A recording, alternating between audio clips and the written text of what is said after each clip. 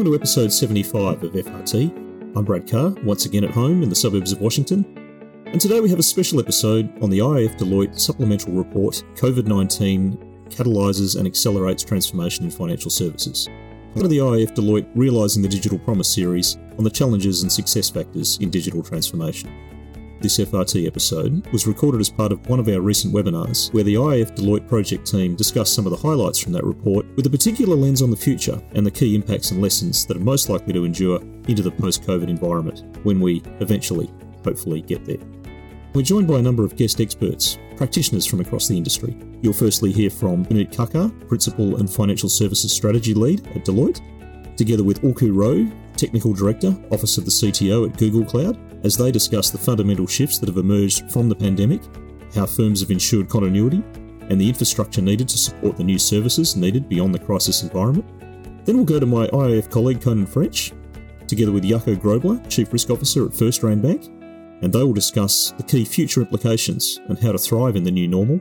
Lastly, we'll have Michael Tang, Partner and Head of Global Digital Transformation for Financial Services at Deloitte Canada, and Andreas Wahlbergstock, Head of Strategy, Office of the CTO at Citi. They'll also look at the new normal that lies ahead, but in particular with the proactive initiatives to launch where perhaps there is still time.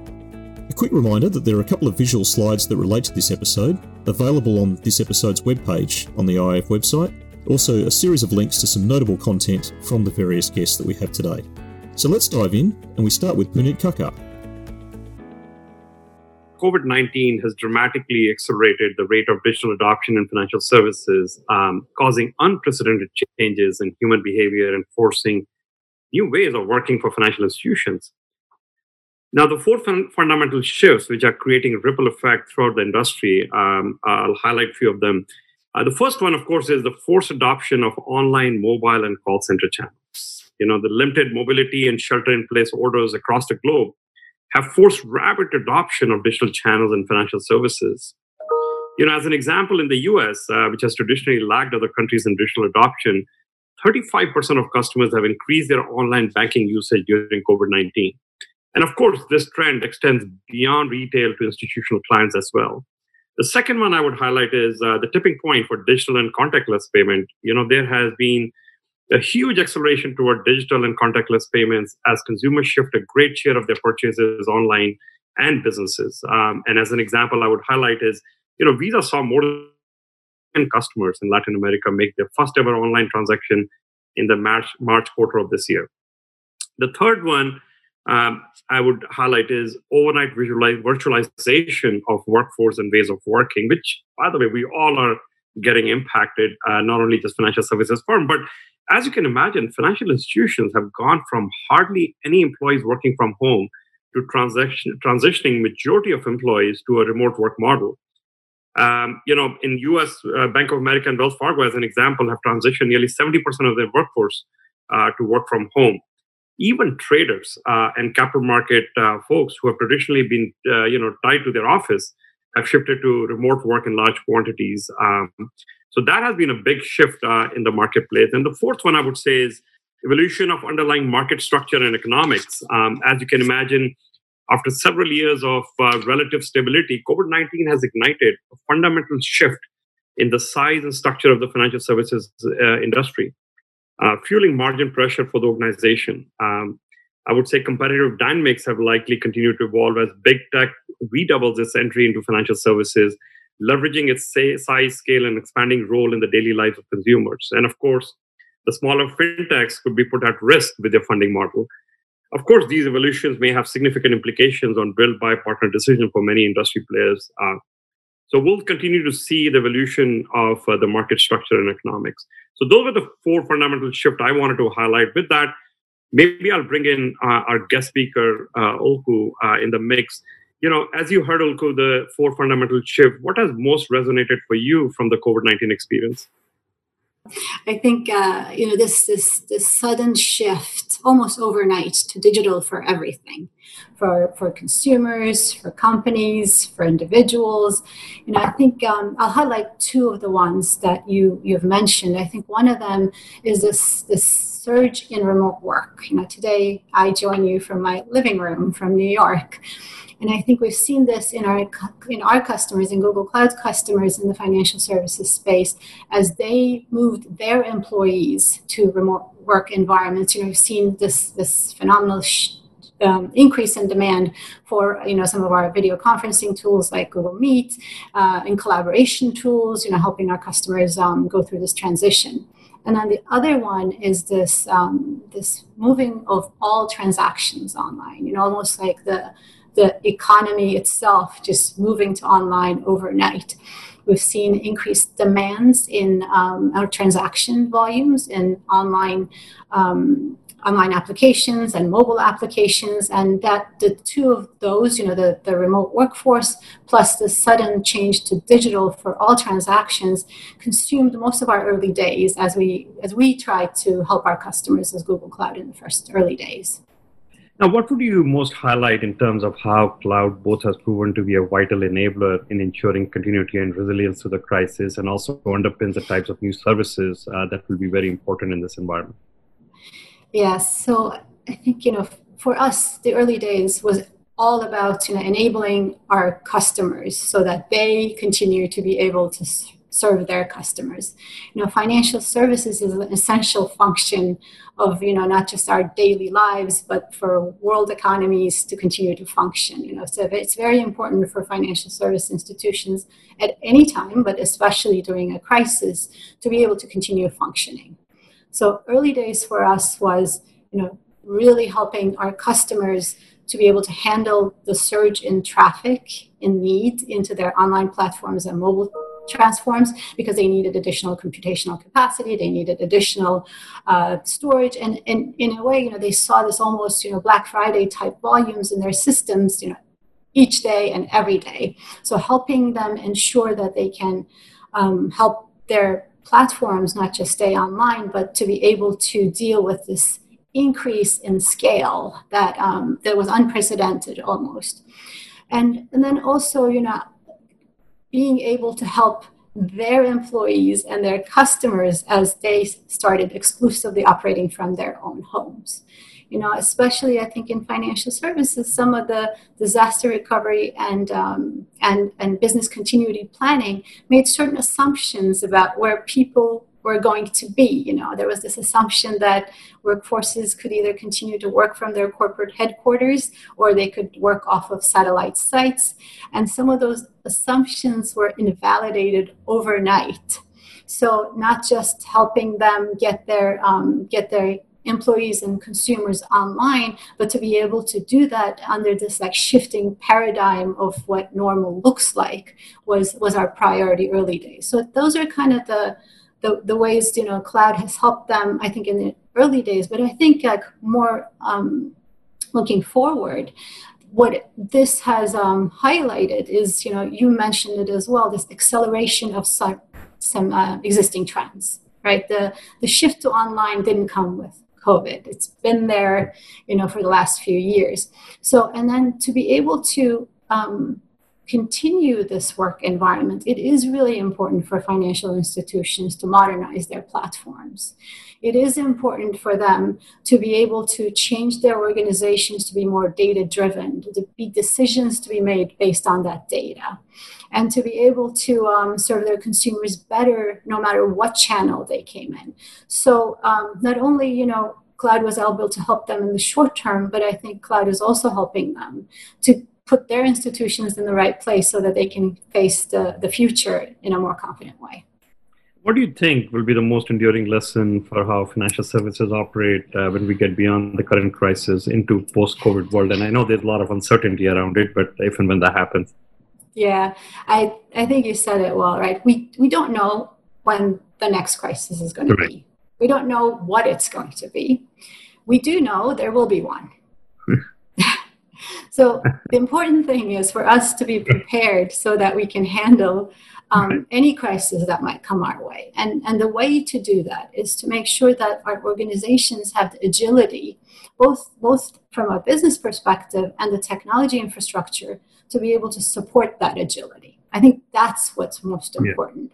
And how do you get that agility without compromising security, without compromising compliance, and still providing a great consumer experience? I think that's the lesson.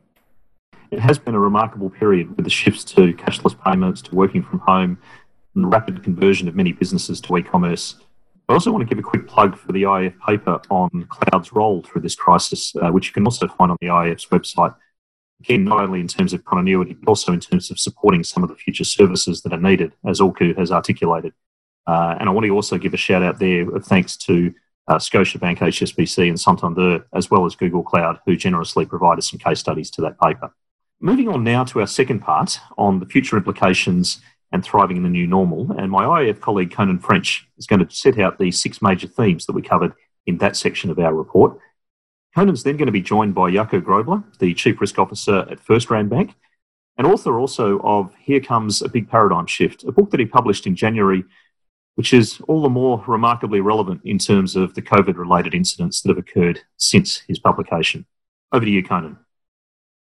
Thanks, Brad. Well, as we've heard, COVID was not a short temporary disruption. It's really been an accelerated shift to a new normal. Customer behavior is usually slow to change for the last 6 months. We've seen grandparents on Zoom, as Puneet mentioned, traders working from home, e-commerce becoming the new norm. So against this backdrop, we found 6 key things that financial service companies need to do to thrive in this new environment. The first one is that digital channels are now the baseline requirement. So you need to do a little more to differentiate beyond that. All services are now shiny icons on phones or online. So moving things along the development curve.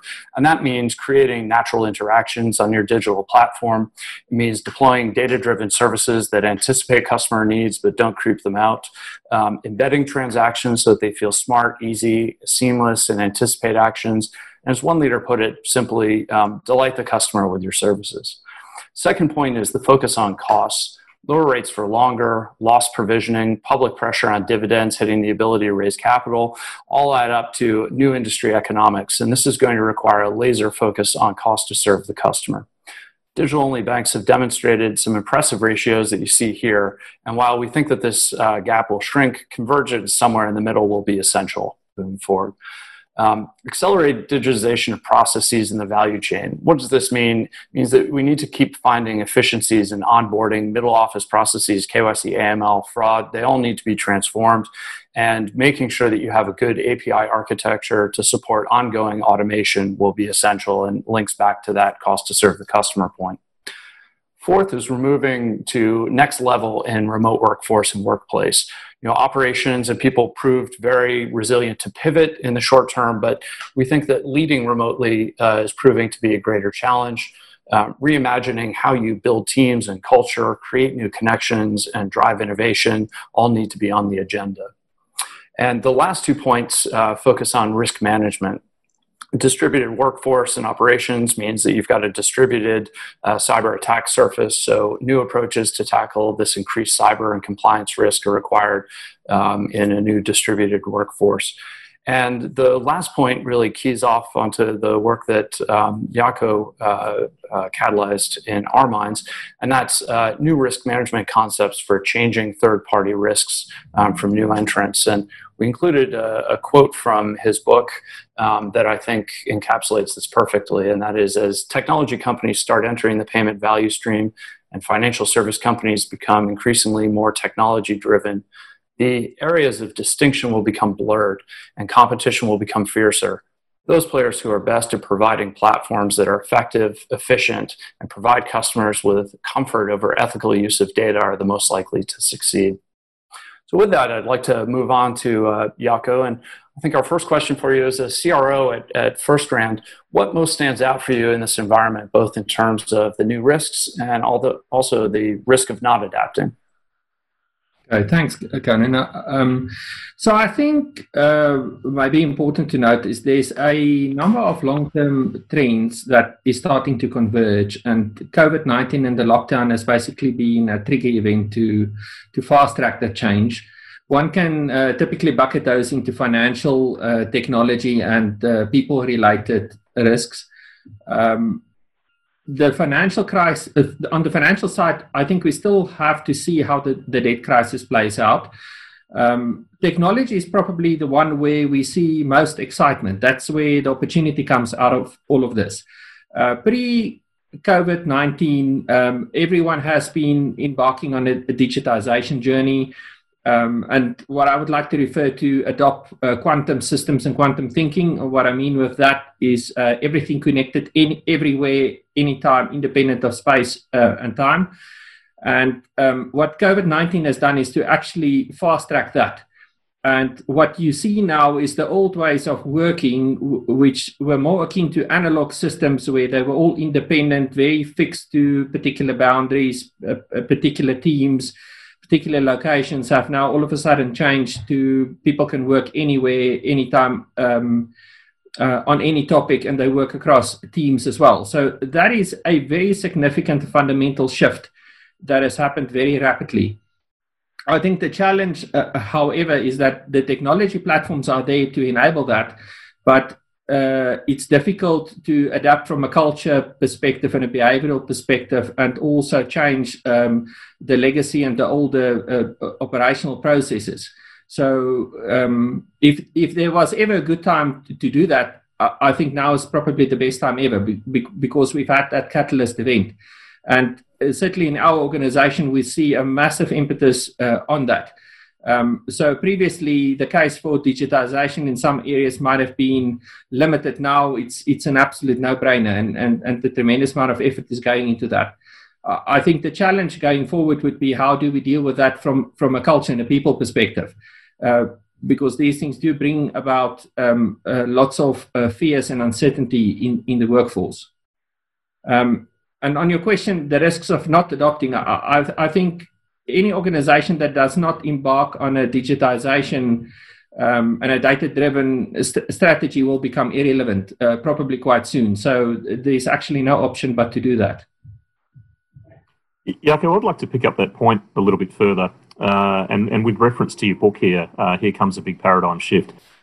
A remarkable piece you wrote, published in January. I read it, I think, in April, and it really felt like you'd foreseen a number of the underlying forces and trends at play that were perhaps waiting for some sort of catalyst, and lo and behold, COVID has suddenly appeared and been that catalyst. But one of the things that you highlighted, and which Conan referenced earlier, that highlighted in your book, was about the criticality of the ethical use of data, and how that can potentially be a positive differentiator for firms that are able to manage the ethical use of data well. And I think a lot about the Bank of England Future of Finance report last year, which was one that called out that banks are more trusted in this space and have a better record, a better opportunity perhaps. I was wondering if you could just elaborate a little bit more on that theme. Yes, thank you, Brad. I think ethical use of data is incredibly important, mainly because banks are in the business of trust. If you compare banks versus tech companies, you will find that tech companies tend to offer services mostly for free, but they then have to monetize the data in order to turn a profit, and that creates conflict of interest from an ethical use perspective. Banks, however, have always charged for the service and haven't necessarily monetized the data.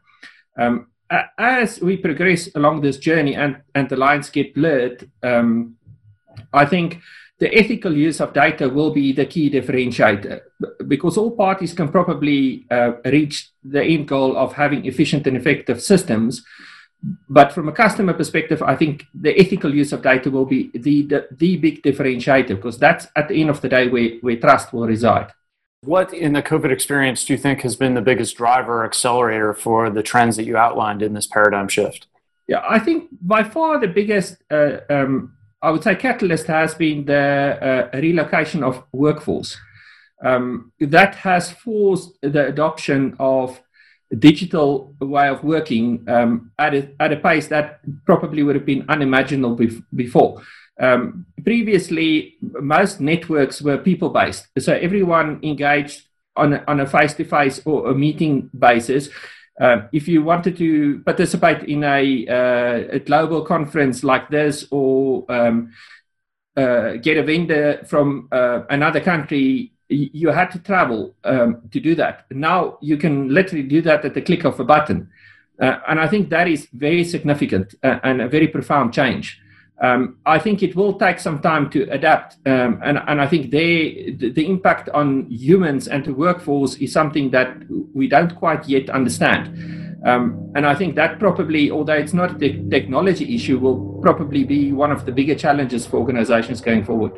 From the Chief Risk Officer's point of view, I think a lot of your comments align a bit with what Daniel Moore of Scotiabank has sometimes said in IIF Fora, about how there's the need to use technology to make the decision-making and the culture of the risk function more focused on being data-driven rather than relying on traditional orthodoxies. And I think you've really underlined that, not only from the risk function's perspective, but perhaps across the broader enterprise as a whole. So thank you. And now for our final part, we're going to look ahead to the new normal, how you prepare for that new normal, and what are some of the no-regret actions, if you like, that you can take now to ensure that your firm is best placed to be able to seize the opportunity in the new world. And to kick off this subject, we're going to firstly hear from Michael Tang, who is Partner and Head of Global Digital Transformation for Financial Services at Deloitte Canada, joining us from Toronto. And then we're going to bring Andreas Warburgstock into the conversation. Andreas is the Head of Strategy in the Office of the CTO in Citi, based in South Florida. This is about sharing some of the observations of what we actually heard in terms of no regret decisions or no regret actions, and it really seizing the moment of COVID, thinking from a positive perspective. We summarize these 10 observations around 3 key themes. Number 1 is around customers. The second one is the enterprise itself, comprised of whether they're the business themselves, shareholders, or stakeholders. And the third group was employees and the workforce and the workplace.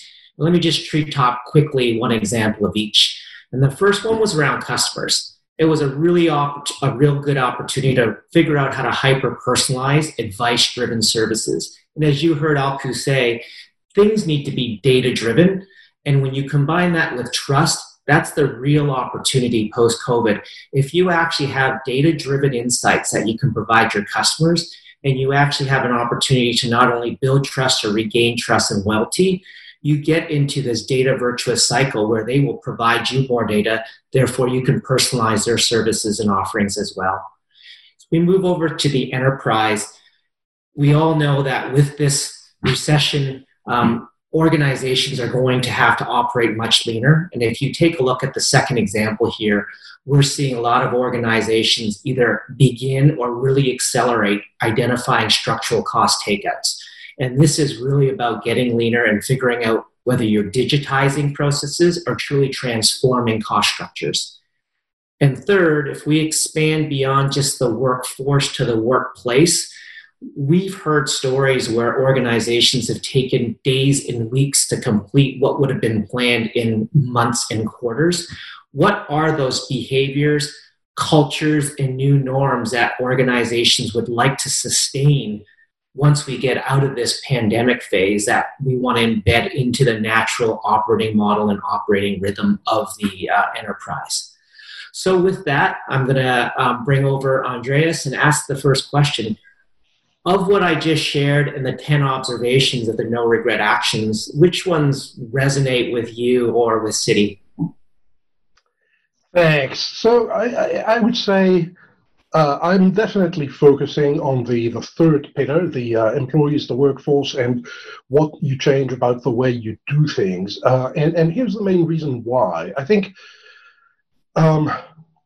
it may be inappropriate to talk of a silver lining of the pandemic, given the costs in suffering and in lives. But if there is such a thing as a silver lining in this sort of scenario, it's in the opportunity to force change. And to that point, I would say the first 2 pillars, if you're a bank, if you're in financial services, if you were not already doing everything you could to drive digitization as rapidly as you could, if you're not already focused on personalizing services using data, if you were not already trying to systematically take out cost every time you touch something, every time you look at something, it's a little late for no regret actions. You're probably already regretting not having started to think about that beforehand.